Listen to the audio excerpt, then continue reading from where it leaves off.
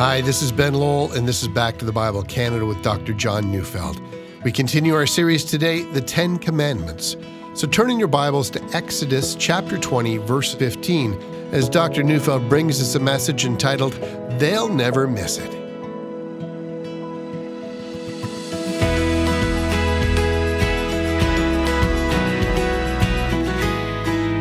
We've been studying the 10 Commandments, and today we come to the 8th. Here's what it says. You shall not steal. That's in Exodus 20, verse 15. It needs to be said that stealing or theft, well, it's a monstrous problem today.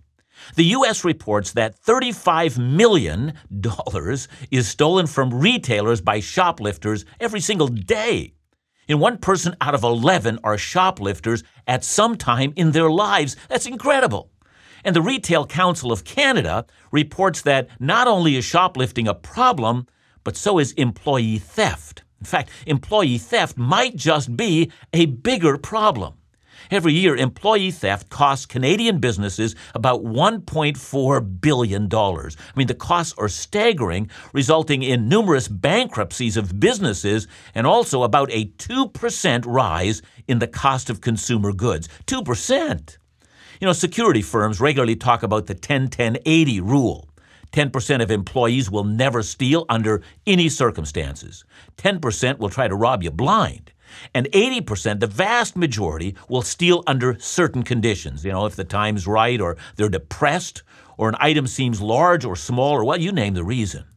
That, of course, means that in Canada today, about on average, 90% of the population is stealing. And what is especially of interest is that most of those people see absolutely nothing wrong with stealing. They have no ethical dilemma at all. You know, the Retail Council of Canada gives the top 5 reasons employees give for stealing from their employers. Number 1, I'm underpaid and take only what I deserve. Number 2, the company makes me mad and this is my way of getting even. Number 3, everybody does it and I'm no different from the others. Number 4, the company expects it and just writes it off. Number 5, my company makes huge profits, so they can afford it. See, I want you to notice the last 2 reasons. They boil down to this. They'll never miss it. The same is said by bank robbers. After all, banks are insured. They'll never miss it. It's a common justification for stealing today. It doesn't matter. It's no big deal. But it is. In Canada, 1 car is stolen every 7 minutes. And each year, 40 people die from the ensuing accidents of a theft. So let's talk about our relationship to things. You know, in our day, the world of things is the subject of intense philosophical debate. Capitalists argue for the right of private property. You have a right to property ownership, and once having earned that or obtained it, you've been given your stuff. No one has the right to take it.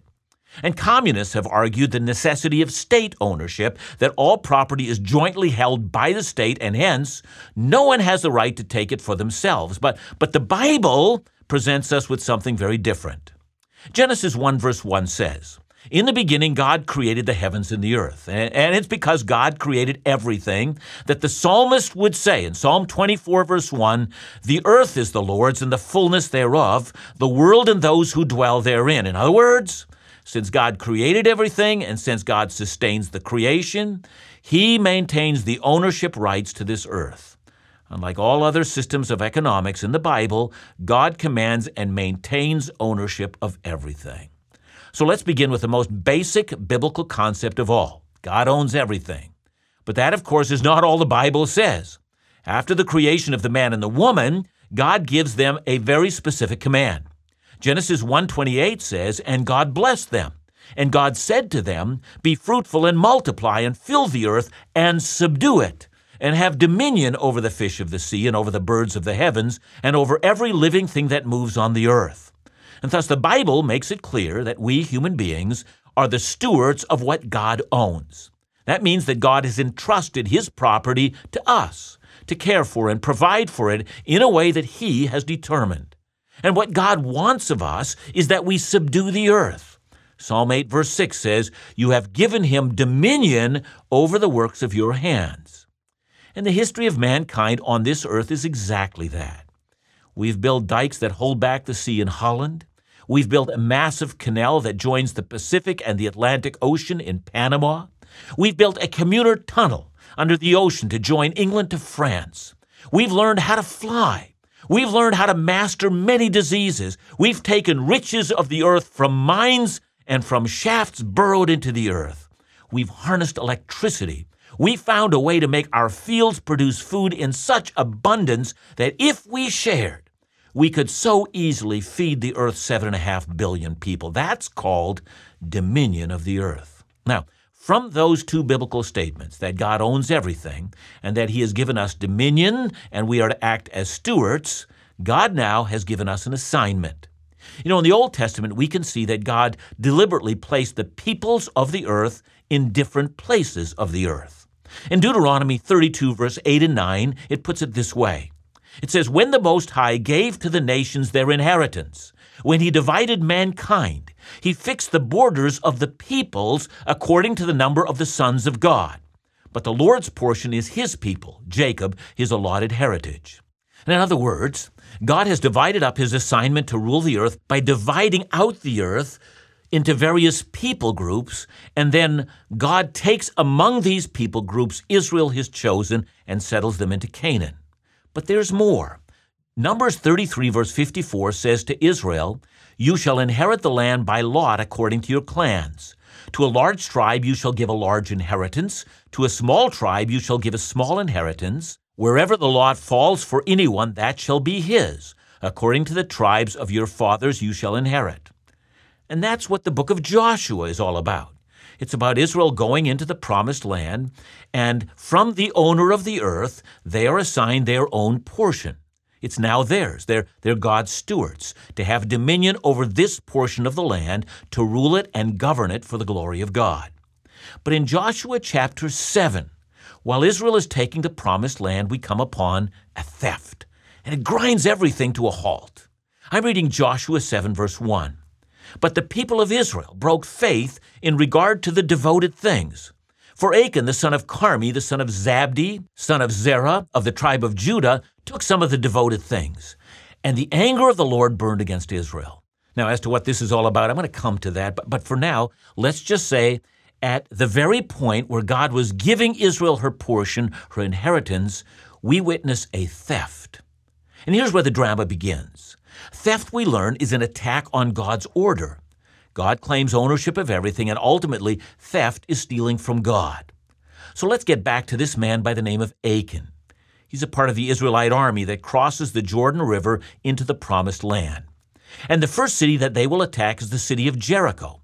This will be what the Bible calls the first fruit of the inheritance they receive from God. This is where something very important happens. Before the people of Israel attack the city, Joshua gives the entire army an instruction. I'm reading Joshua 6, 17 to 19. It says, "And the city and all that is within it shall be devoted to the Lord for destruction. Only Rahab the prostitute and all who are with her in her house shall live, because she hid the messengers whom we sent. But you keep yourself from the things devoted to destruction, lest when you have devoted them, you take any of the devoted things and make the camp of Israel a thing for destruction and bring trouble on it. But all silver and gold and every vessel of bronze and iron are holy to the Lord. They shall go into the treasury of the Lord." Now, this is a part of an important lesson that came to Israel from the law. It became known as the law of the first fruits. It taught that every first thing belongs to God. Proverbs 3 verse 9 says, "Honor the Lord with your wealth and with the first fruit of all your produce." In other words, to demonstrate that you understand the principle that God has absolute rights of ownership to everything, you're supposed to take from the first that you possess and give that to God. Okay, that's the idea. Now let's get back to Achan. What Achan did might seem trivial to some of us. Jericho has been destroyed, and there's a pile of wealth now lying all over the place. And if the truth must be known, Israel was going to burn that stuff anyway. And Achan looked, and he saw a beautiful cloak and about 5 pounds of silver and about a bar of gold, which would have weighed about 1¼ pounds or 20 ounces. It wasn't going to make him rich, but it was a very nice, tidy present. It gets him into cash flow territory. Now, I don't know the value of gold in his day, But that gold bar that he stole, well, it would run at about, 30,000 Canadian today. So here's what Achan thought. First of all, this gets me into positive cash flow territory. And then, here's the title of my sermon, no one's going to miss anything. It doesn't mean a thing. It was all going to be destroyed anyway. I'm just going to take this, which doesn't in fact belong to me.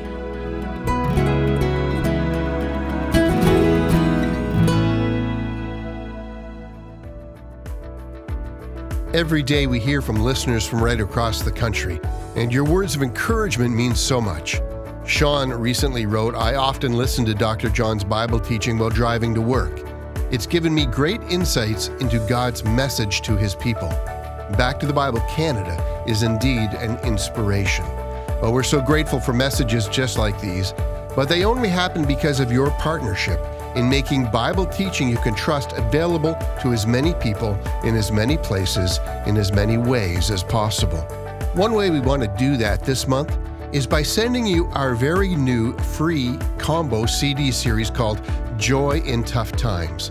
5 messages from Dr. John and 5 Laugh Again episodes to encourage you and to remind you of where confident joy is really found. So just call us today for your free copy of Joy in Tough Times by calling 1-800-663-2425 or by visiting backtothebible.ca.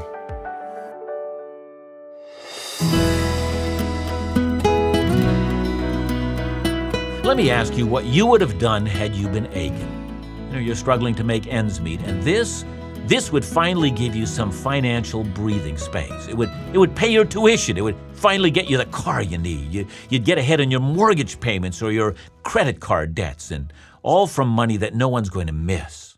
He's like the employee that takes tools home, or the person who finds a wallet with thousands of dollars in cash, or the person who borrows but never returns, or how about the person who pads his or her expense account? Charges stuff to the company that's not business related. Hey, no one's going to notice. It's built into the cost of the company doing business. All sorts of people do that, and they're not bad, are they? That was Achan. Now remember, all theft is from God. Listen to what God says in Malachi 3, verse 8. "Will a man rob God? Yet you are robbing me." But you say, "How have we robbed you?"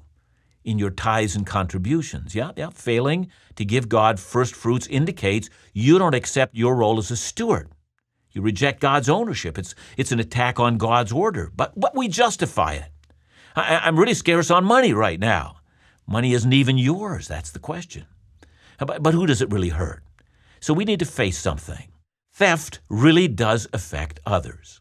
In Joshua 7, after a shocking defeat on the battlefield, Joshua seeks God. In chapter 7, verse 11, God tells him, Israel has sinned. They have transgressed my covenant that I commanded them. They have taken some of the devoted things they have stolen and lied and put them among their own belongings. In essence, God is saying theft affects far more than one person. It affects the entire community of God's people. That's why my blessing is removed. That's why you're being defeated on the battlefield. Now, you might be hearing this and you might be saying, well, that's a special time in Israel's history, and because of one man's sin, everyone suffered. But that really doesn't happen today. Let's think about that for a moment, shall we? I want you to calculate the cost of theft. I've already talked about the cost of shoplifting. It costs about $13 billion a year in the U.S. alone. Add to that the cost of employee theft, which might be greater.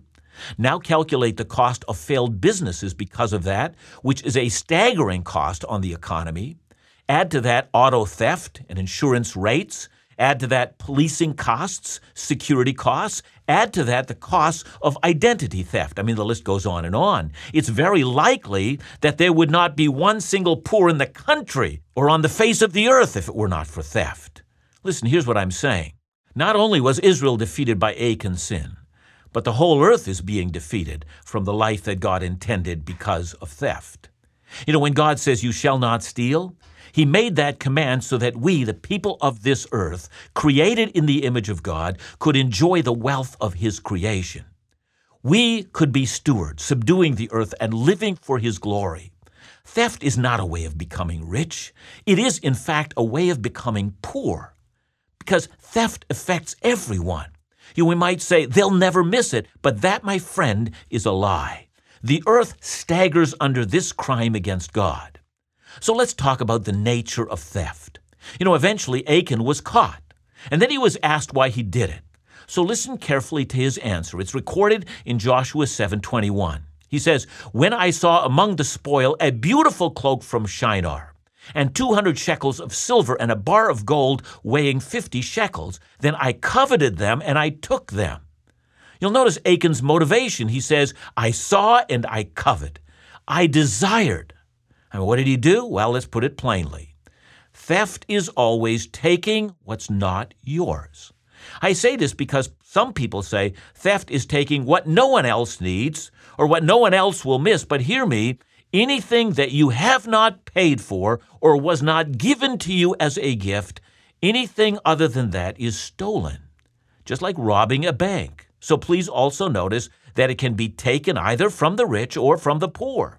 Indeed, the Bible commands the rich to be generous to the poor and to lift the poor from their poverty. But sometimes it's easier to steal from the poor than to lift the poor, don't you see?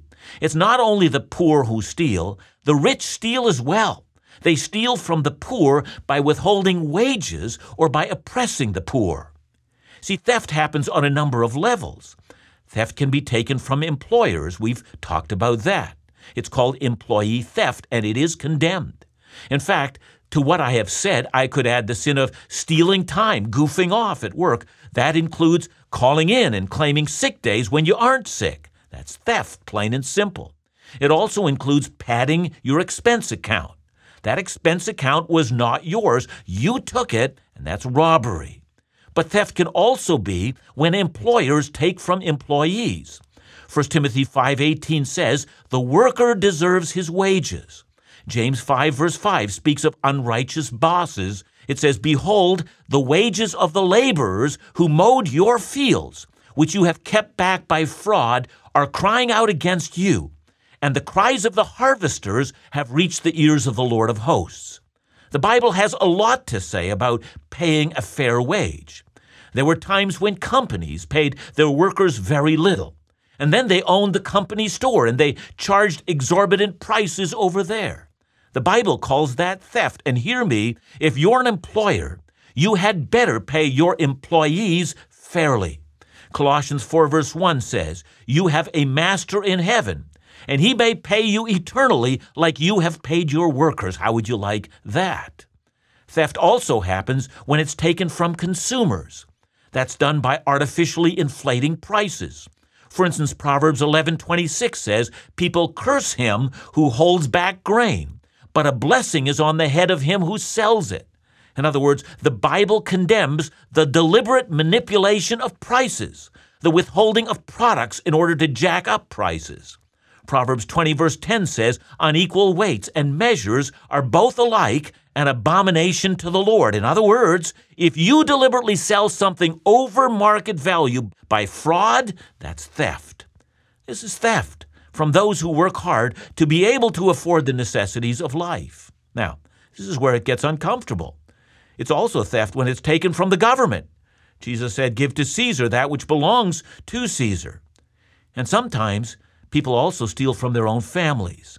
See, I can't tell you how often family members will try to defraud one another when a will is read, or they take advantage of one another. And the point is this. There are many kinds of theft, but all of them have but one thing in common. It's taking what's not ours. It's to proclaim solidarity with Achan and look at the Babylonian cloak and the silver and the gold and say, they'll never miss it. It's theft from God. It affects others, and it ultimately is an attack on God's assignment for our lives. You might say to me, well, it's only a book, or it's only a wrench, or it's only a small expense, but it's a violation of God's order. Now, from what has been said, let me offer counsel to those who want to take God seriously and repent. I'm going to suggest 4 things. First, offer to make restitution. Some of us need to follow the example of Zacchaeus. Remember him? He was a tax collector and a thief. And you remember what he said to Jesus? He said, and if I have defrauded anyone of anything, I restore it fourfold. Do you know? This is what the Old Testament taught. Thieves are to restore several times over. And do you remember what Jesus said to him in response? He said, "Today, salvation has come to this house." So, we want to make sure that we make restitution. Second, commit to find joy in your work. You know what God's antidote is for theft? It's found in Ephesians 4:28. "Let the thief no longer steal, but rather let him labor doing honest work with his own hands, so that he may have something to share with anyone in need." Yeah?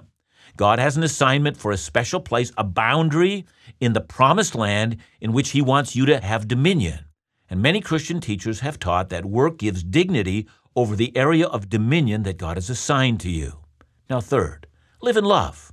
Remember Christ's golden rule. Whatever you wish that others would do to you, do also to them. That's where love begins. Do you want someone to steal from you? Of course not. Live in love. And finally, fourth, learn to be content and be thankful. Some of you have been guilty of theft. Perhaps you're someone who breaks into houses. Maybe you steal from stores. Perhaps you have something in your home that belongs to your work right now, or to your neighbor, or to someone else. Let me say to you that God has seen your theft, and so he condemns it. But here's the good news.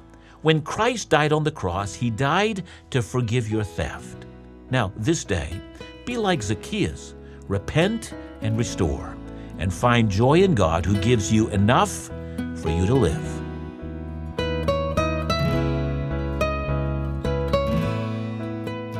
John, a great word. It seems to me that many of us think that if we can get away with it, it's okay. It's not stealing at all.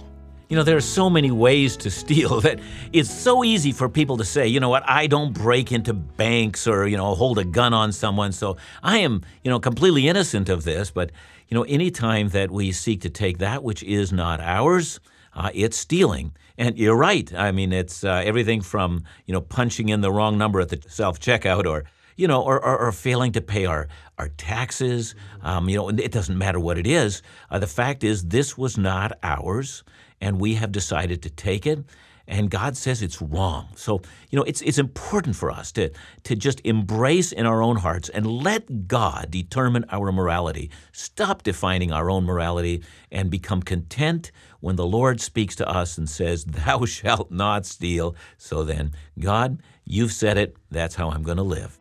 Remember to join us again tomorrow as we continue our series, The 10 Commandments, right here on Back to the Bible Canada, where we teach the Bible.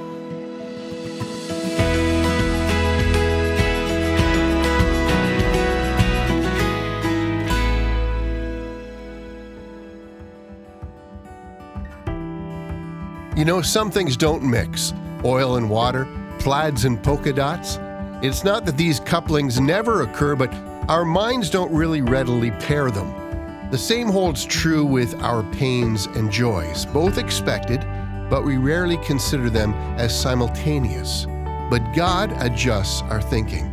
The Bible reminds us that joy can be found in trials, and our tears can be turned into laughter. It's not instant, automatic, or self-generating, but a matter of God's grace working within us, like gold refined in fire. Joy can be found in the midst of struggle. So to encourage you as our free gift this month, we want to send you a combo CD series from Back to the Bible Canada and Laugh Again called Joy in Tough Times. 5 messages from Dr. John and 5 joy-filled Laugh Again episodes. Joy in Tough Times, our free gift to you just for calling 1-800-663-2425 or visit backtothebible.ca.